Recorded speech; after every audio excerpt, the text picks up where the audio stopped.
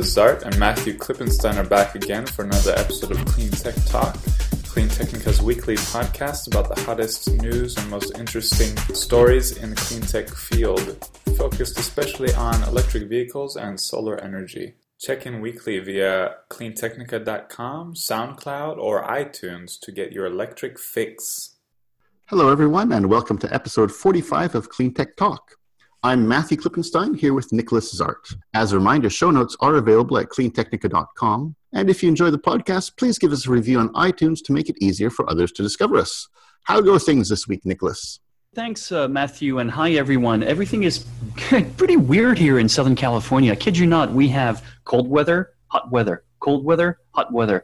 And sometimes we wake up with 40 degrees. By the way, that's Fahrenheit. And at the end of the day, it kind of reaches like 80 degrees. So we have these wild fluctuations. But everything is fine and everything is great. What about up there where you are, Matthew? The weather is a little bit unusual here in Vancouver right now because it's not raining.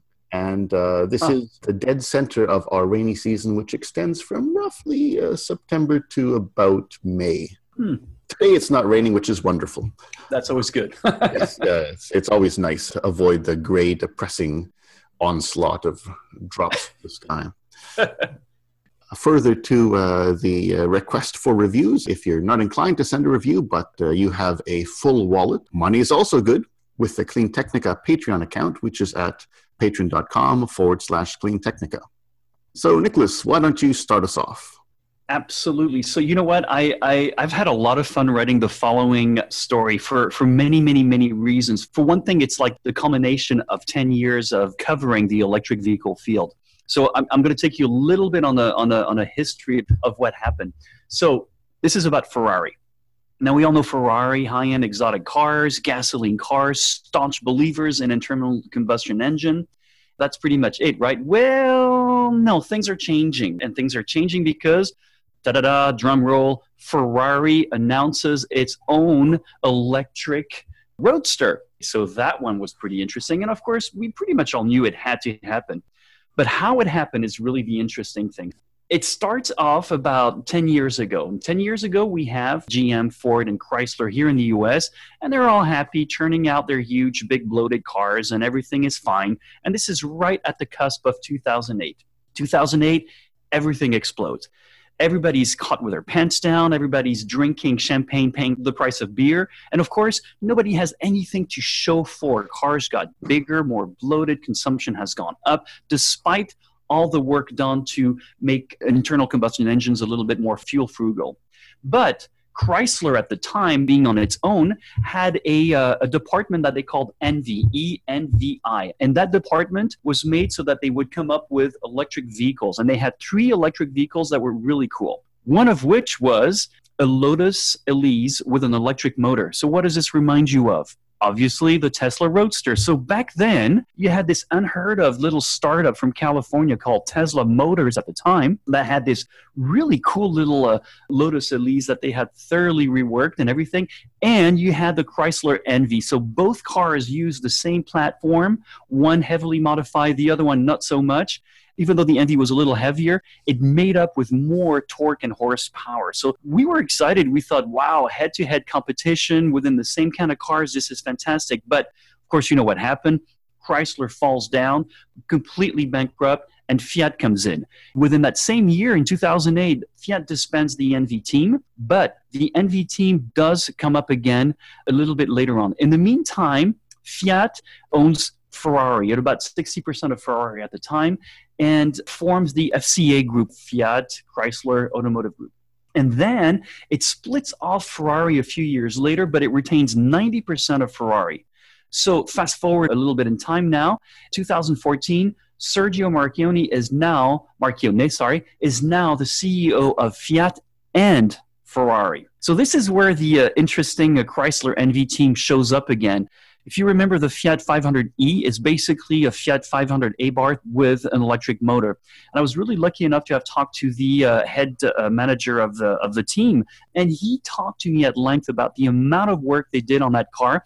which is actually very surprising considering that Marchionne is such a staunch unbeliever of the EV revolution. Simply put, he doesn't like electric cars. He doesn't want electric cars. He doesn't believe there's a demand for it, and he doesn't believe there's a business model. Of course, not a lot of these companies have a business model that embraces electric mobility. But anyway, this guy tells me how they work the Abarth 500, and all in all, despite the battery pack that they shoved on the floor pan, they only took half an inch from the interior of the car. So it's a great little car. It was fun. But anyway, we also know that this is a CARB car. In other words, this is a car that Fiat had to do in order to continue selling cars in the lucrative Californian market. You need to have so many electric cars, right? But after that, nothing. Zilch. And of course, last year we saw in 2017, we finally saw the Chrysler Pacifica plug-in hybrid, which, by the way, is an excellent car. And so we thought, okay, well, this is interesting. In 2009, Ferrari drops 6 hybrid patents at the same time, denouncing ever making electric cars. And of course, you know what happens a few years later in about 2011, 2012, LaFerrari comes out, fantastic hybrid, and it was the first time Ferrari actually used an electric motor to make it more performant. But here is something that happens, and this is what you really got to love about Tesla. Tesla really knows how to get under the skin of each of these OEMs. Tesla in September says, hey, we are going to make an electric roadster with a phenomenal, 2.6 seconds for the 0 to 60 at $250,000. Now, this is dead smack in Ferrari territory. This is thumbing its nose at Porsche. I mean, you know, we've had the 918 hybrid, but so far, nothing has happened with these big guys. They're not coming out with electric cars. So Tesla comes out with that. And of course, what does Ferrari do 6 months after this happens? Ferrari is now telling us that they're going to have an electric car, an electric roadster, and that it will come before the Tesla Roadster. I just love it because it's you can see the irony in it all. You can see how everything works out in the end. You can see how Chrysler, missed the opportunity, came back a little bit later, and then finally it's Ferrari that picks up the gauntlet here. This story is just amazing. But what do you think, Matthew? Yeah, it's very Game of Thronesy, especially with respect to the different coalitions that Chrysler has been part of. 20 years ago, Daimler bought Chrysler, so it was Daimler Chrysler for a while. And they spun it off. Actually, the joke at the time was that the Daimler executives in buying Chrysler were really looking for a raise because even though it was pitched as a partnership, it was really Daimler taking over Chrysler. Absolutely. And at the time, Daimler's executives made a whole lot less than Chrysler's executives. But of course, we just took over this company. We can't get paid less than the Chrysler executives. And so the biggest result from Daimler's acquisition was that the executives managed to get themselves a massive raise. No conflict of interest there. That's really well said. You're right. Absolutely. I think on the Tesla Roadster, I think they actually claimed 1.9 seconds on the 0 to 60. That's right. Sorry. I think it's interesting in two regards. One is it demonstrates again how Tesla is pushing the envelope forward with the performance vehicles. I have to admit, not really being a car guy, I wasn't as enthused about a Roadster that accelerates even faster. But now that it's pulling the other players and forcing them to go electric, I can see, okay, there's a strategic and there's a broader pro-EV move in play here. So I guess because I see cars as such a utilitarian thing, I'm not really, I drive a Prius for crying out loud. I'm not exactly looking out for the nicest looking car. I'm often blind to the advantages that you can develop when you focus on the high end and maybe you create that desire and that need for others to compete with you. It's so true what you're saying because 90% of the population don't really care. They just want four wheels and they want a locomotion means more than anything. That's what EVs do, and they really are revolutionizing the way we look at it. But I think this is also something, if you remember well, we called it out a few months ago when we found out that Tesla had that Roadster at that price. We said, boy, if this is not going to get under the skin of these exotic car makers, I don't know what else will. And Ferrari, the top dog, the king of the hill, comes out and says, we're going to beat you. So I think it's fantastic. It really shows how far things have come. And just remember, 10 years ago, even less than that, these car makers were laughing at electric cars. They were poo-pooing the idea. And well, now even Sergio Marconi, CEO of Fiat and Ferrari, now all of a sudden, if you look at what he says lately, he's becoming an EV guy. Incredible. So anyway, great news for everyone. And I don't think any one of us are going to buy either the Ferrari or the Roadster Tesla. Well, unless we play lottery, I guess. Again, I get that demonstrates that in my case, particular, it's important not to be dismissive of ideas, even if they don't kind of fit our perception of the world, because we aren't everyone in the world, and there are advantages that can result that we don't expect. You know what? It's well said, because I come from a world of Ferraris and Bugattis and Alfa Romeos, 1930s cars. And that's the reason why I've always loved cars, because I love the pioneering spirit that they had back then. Yeah, they were inefficient. And it wasn't until I test drove an AC propulsion e-box and a Tesla Roadster that I thought, wow, this is it. This is the modern pioneering way of moving forward. So yeah, different strokes basically, but it's really exciting. Yeah, and in terms of those unexpected twists, I guess your next story kind of relates to how the unintended impact of Donald Trump and his whole crew getting into Washington is that the individual U.S. states are moving so much more aggressively. It's like it mobilized the opposition. It has mobilized a lot of the clean tech and environmental communities to partner with the policy guys to aggressively push forward. This is one of those things where, the pros and cons of living in the USA or the US system is that, yes, it has a federal government, but the federal government is not the overseer of everything. It doesn't rule completely the entire country. The states are very powerful. I might be off by a point or two here. California is the 8th biggest economy power in the world. So it's much more important than Washington, D.C. And frankly said, we could see right now, we don't really care about Washington, D.C. Unfortunately, things are the way they are. And this administration is wreaking havoc on renewable energy, although I think not really in the end, because the business model is there. One of the things that we'll always complain about living in California is we pay so much. We pay a lot of tax. Rent is expensive. Buying homes is astronomically expensive. But California is thumbing its nose at the current administration, and the state is continuing its march forward into electric mobility. It's actually doing right now no less than 15 pilot programs, and I'm really excited about them. A few programs that really caught my attention was $43 million are going to go to disadvantaged communities that don't have access to basically electric mobility, and they are exposed to super high levels of air pollution.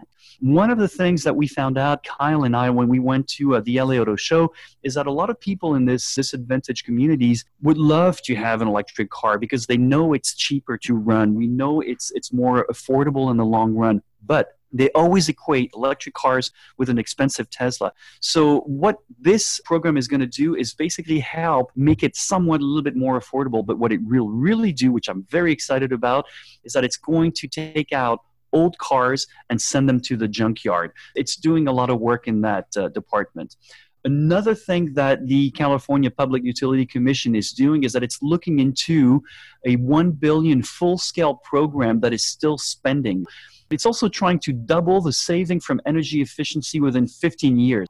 What this is really doing here is that it's aiming smack down at petroleum companies and their really heavy, super heavy-handed lobbies. The bill focuses on allowing Californians, and I'm sort of paraphrasing here, to fill up at home on cleaner electricity for the cost equivalent of $1 a gallon. We know a lot of companies have lobbied very hard the Public Utility Commission so that people don't use solar panels on their roof, not just in California, but everywhere, especially in Florida. And this is basically saying, buzz off. People are more important. People need to be able to choose the way they live and the way they drive. And if they want to produce their own electricity, please go ahead, tie into the grid. It will help everybody out. What this really means is that the CPUC, the California Public Utility Commission, will force utilities to meet air quality standards and align with the state's program, Charge Ahead California. It's an initiative.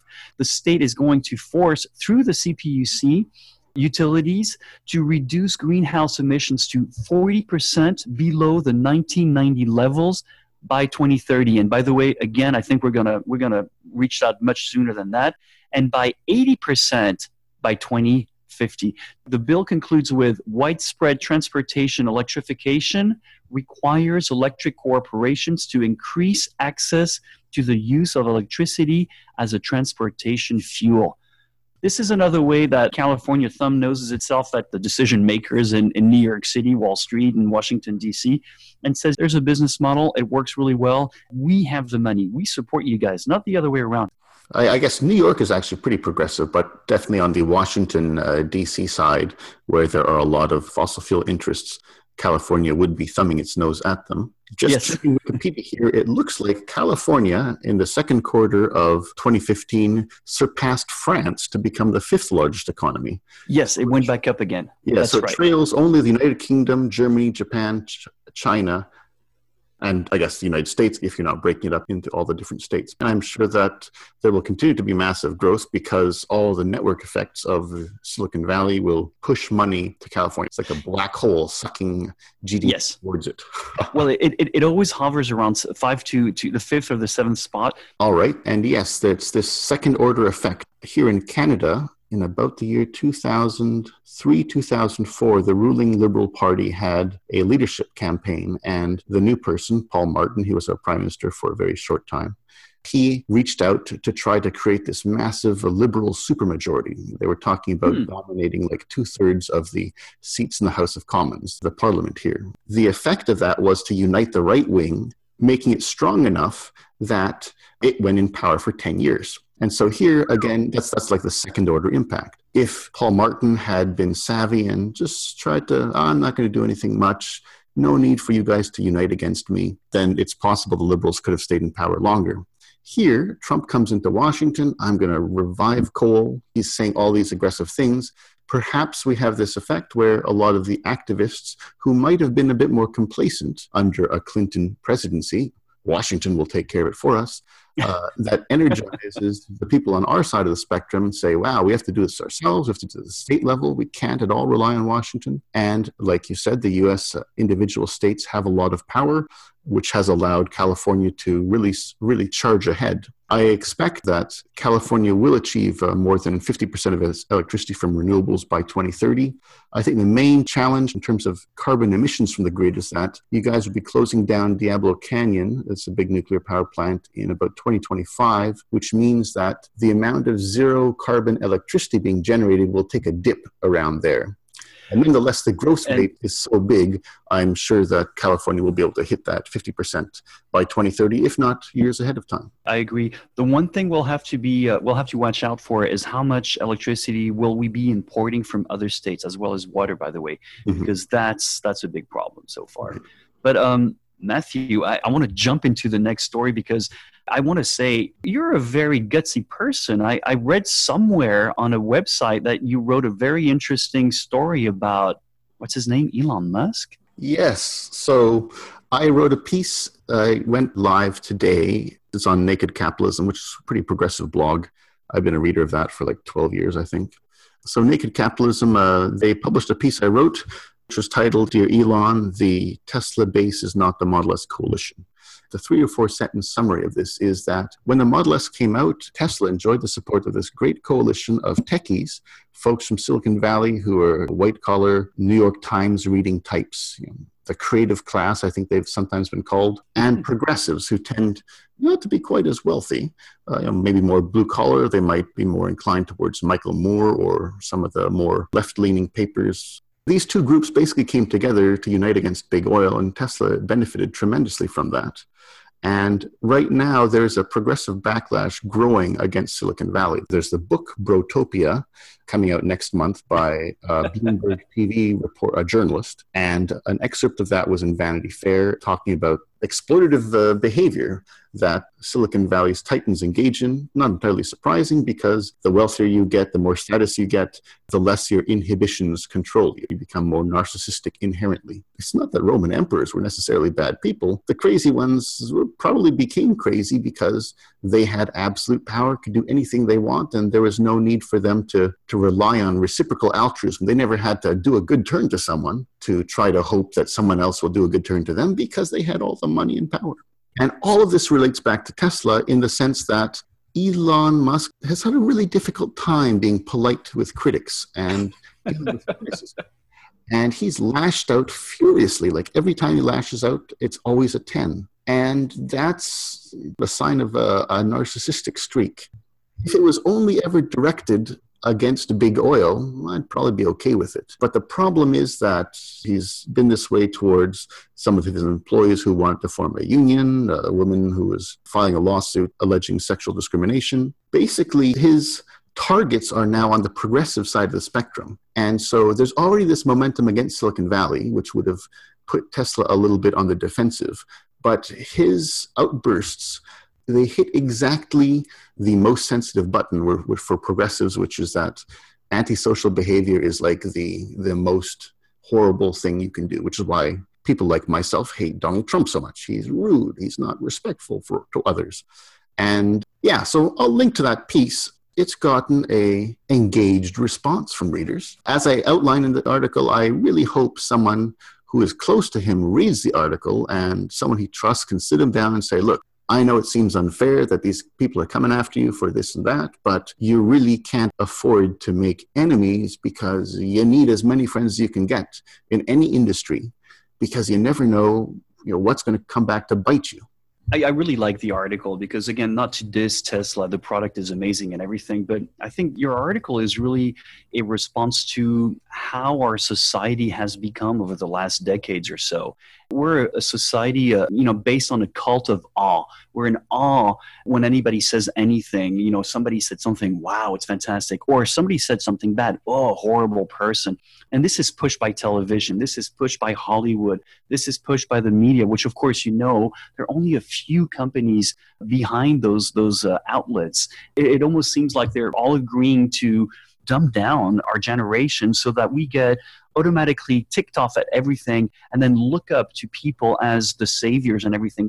When you look back in history, not one person saves an entire nation. It's a group of people and everything. So as you rightfully point, you're right, working at Tesla is hard. And of course, you and I know that because we know people who work there and they're not really happy. Most of them are not really happy. And that's why a lot of people leave. But of course, the product is great. Yeah, Musk has ticked off a lot of people. And over the years, I find myself covering the news, less and less about Tesla because, again, I like the product, but everything else around it, not that much fun anymore. And a lot of companies are doing a great job. Of course, Tesla wraps it up really fantastic. And I think this is what we need to get back to us consumers, citizens, is to start to look at the product. Don't look at the person or like the Chinese say, not the fingers, the moon. Who cares about the one who delivers the message? That's not the important part. It's what they do. But it's true that Musk, he needs to mellow out a little bit. And I've been saying this, by the way, for, 8 years by now, is that at some point or another, he needs to retire as a CEO, become a chairman, focus on SpaceX and whatever other Hyperloop stuff he wants to do. But he needs to back off a little bit from Tesla because a lot of people are getting offended by Tesla. And the worst part about it is if we say that and we're just saying what's happening out there, our readers then tell us that we're against Tesla, which we're not. Obviously, we're not. We love Tesla. Oh my God, if I could have a Tesla, I would have it right now, no problem. But things are what they are. He is really abrasive and dismissive of a lot of people, and that's not the way to go forward. Steve Jobs did it really well. He was a unique case, and it also happened in the 90s, early 2000. That was one thing. Today, it doesn't really work that well, that kind of stuff. So I seriously applaud you for writing this. I thought it was very well written. It's not a way of dissing Tesla at all, but it's just a way of saying, hey, what's the difference between Elon Musk and Tesla? And there's a huge one. The products are great. Power walls are fantastic. The roof tiles are amazing. The cars are absolutely brilliant. And that's really it. That's the gist, right? Yeah, that's right. Okay, then moving on, seeing as we're heading towards a half an hour. Yeah, that's my fault. I'm a yapper. Yeah, no worries. So I want to make mention of a story that James Eyre wrote a few days back about how Norway is aiming to expand its oil and gas output in the next 5 years or so that it rises about 10%, 4.4 million barrels per day equivalent. And that is disappointing. I suppose it means Norway will have more money in its sovereign wealth fund if it sells more oil. But since Norway is on the leadership edge, on the very leading edge of so much of these activities, it's a little bit disappointing that, or they're planning to increase production, given the climate crisis. One interesting overlay on this is that oil prices have been down for a number of years, and they are starting to creep back up. And as oil prices rise, we're going to have to adjust our messaging on the superiority of clean tech or fossil fuel-free investments over fossil fuel investments, at least for a few years' time period. We've had this great tailwind where anyone who invested in oil in like 2011 or 12, 5 years ago, 6 years ago now, that commodity price of oil has crashed. So of course, any other business's stock is probably going to do better. Now the prices are going back up. This is the way it is with cyclical commodities. And so we're probably going to have a bunch of cynical people saying, oh, hey, oil was a far better investment than clean tech in 2017 or 2018. We're going to get messages like this. So when we talk about fossil fuel divestment, it might be prudent for us to start now by saying, yeah, there might be a few years when fossil fuels, oil and natural gas, say, perform a little bit better than renewables, but that's a short-term thing because it's a dead end, as we all know. So that's one angle to it. The other angle I was thinking is that this rise in the price of oil will benefit the bottom lines of companies. And this may be an opportunity for us to capitalize on the situation with a carrot and stick approach. Those are great points. You're absolutely right. And petroleum is going to go up a little bit more. And that's great because it also forces us to wean ourselves off of it. I mean, you're just making all the best points right here. Absolutely. Mm-hmm. Okay, thanks. I didn't pay you to say that, but that's... All right, give me my $250 now, okay? It's nice that we're on a similar wavelength. Now, with the rising oil price might make it a little bit more difficult to raise carbon prices because that would increase the price of oil, and consumers will often say, well, look, the government's making oil even more expensive when it's just gone up for the past number of months. So that is one thing that we might have to work with, one point of resistance we may have to overcome. We can expect it. But with oil companies getting more profits, then we can use a carrot and we can say, hey, you guys say that you've changed, you're investing in renewables, well, prove it. Why don't you put most of that new money into renewables as opposed to most of that money or almost all that money into further fossil fuel exploration?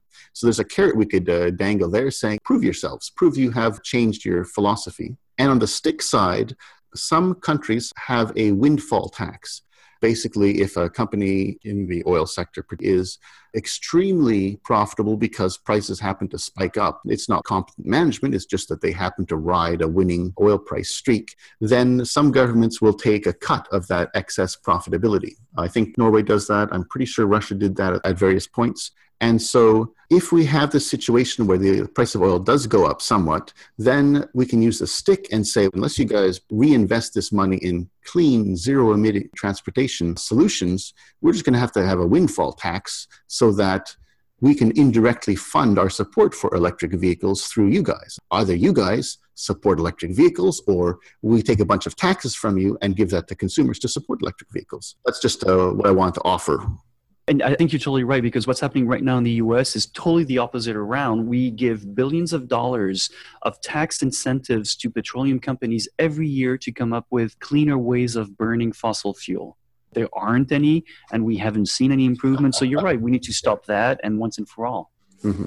Yeah, I guess there's an interesting context where I could imagine that 100 years ago, even 50 years ago, when they were trying to start up the oil sands, before the reality and the urgency of climate change became readily apparent, you can make the argument that in the absence of climate change, fossil fuels, because they can bring a lot more energy into people's lives, they give us electricity, mobility, plastics, they enable things like the internet because we have so much energy we're surrounded in the first world. It was a good thing to provide these opportunities or incentives for these companies. Now that public good is a public bad because the cost of dealing with all this incremental pollution is rising rapidly, and we could at least put renewable energy companies on the same footing with respect to policy support. And you could argue that we should just completely annihilate the support for the fossil fuel sector and then redistribute all that support to renewables because it is the new thing which will provide all these public benefits. So yeah.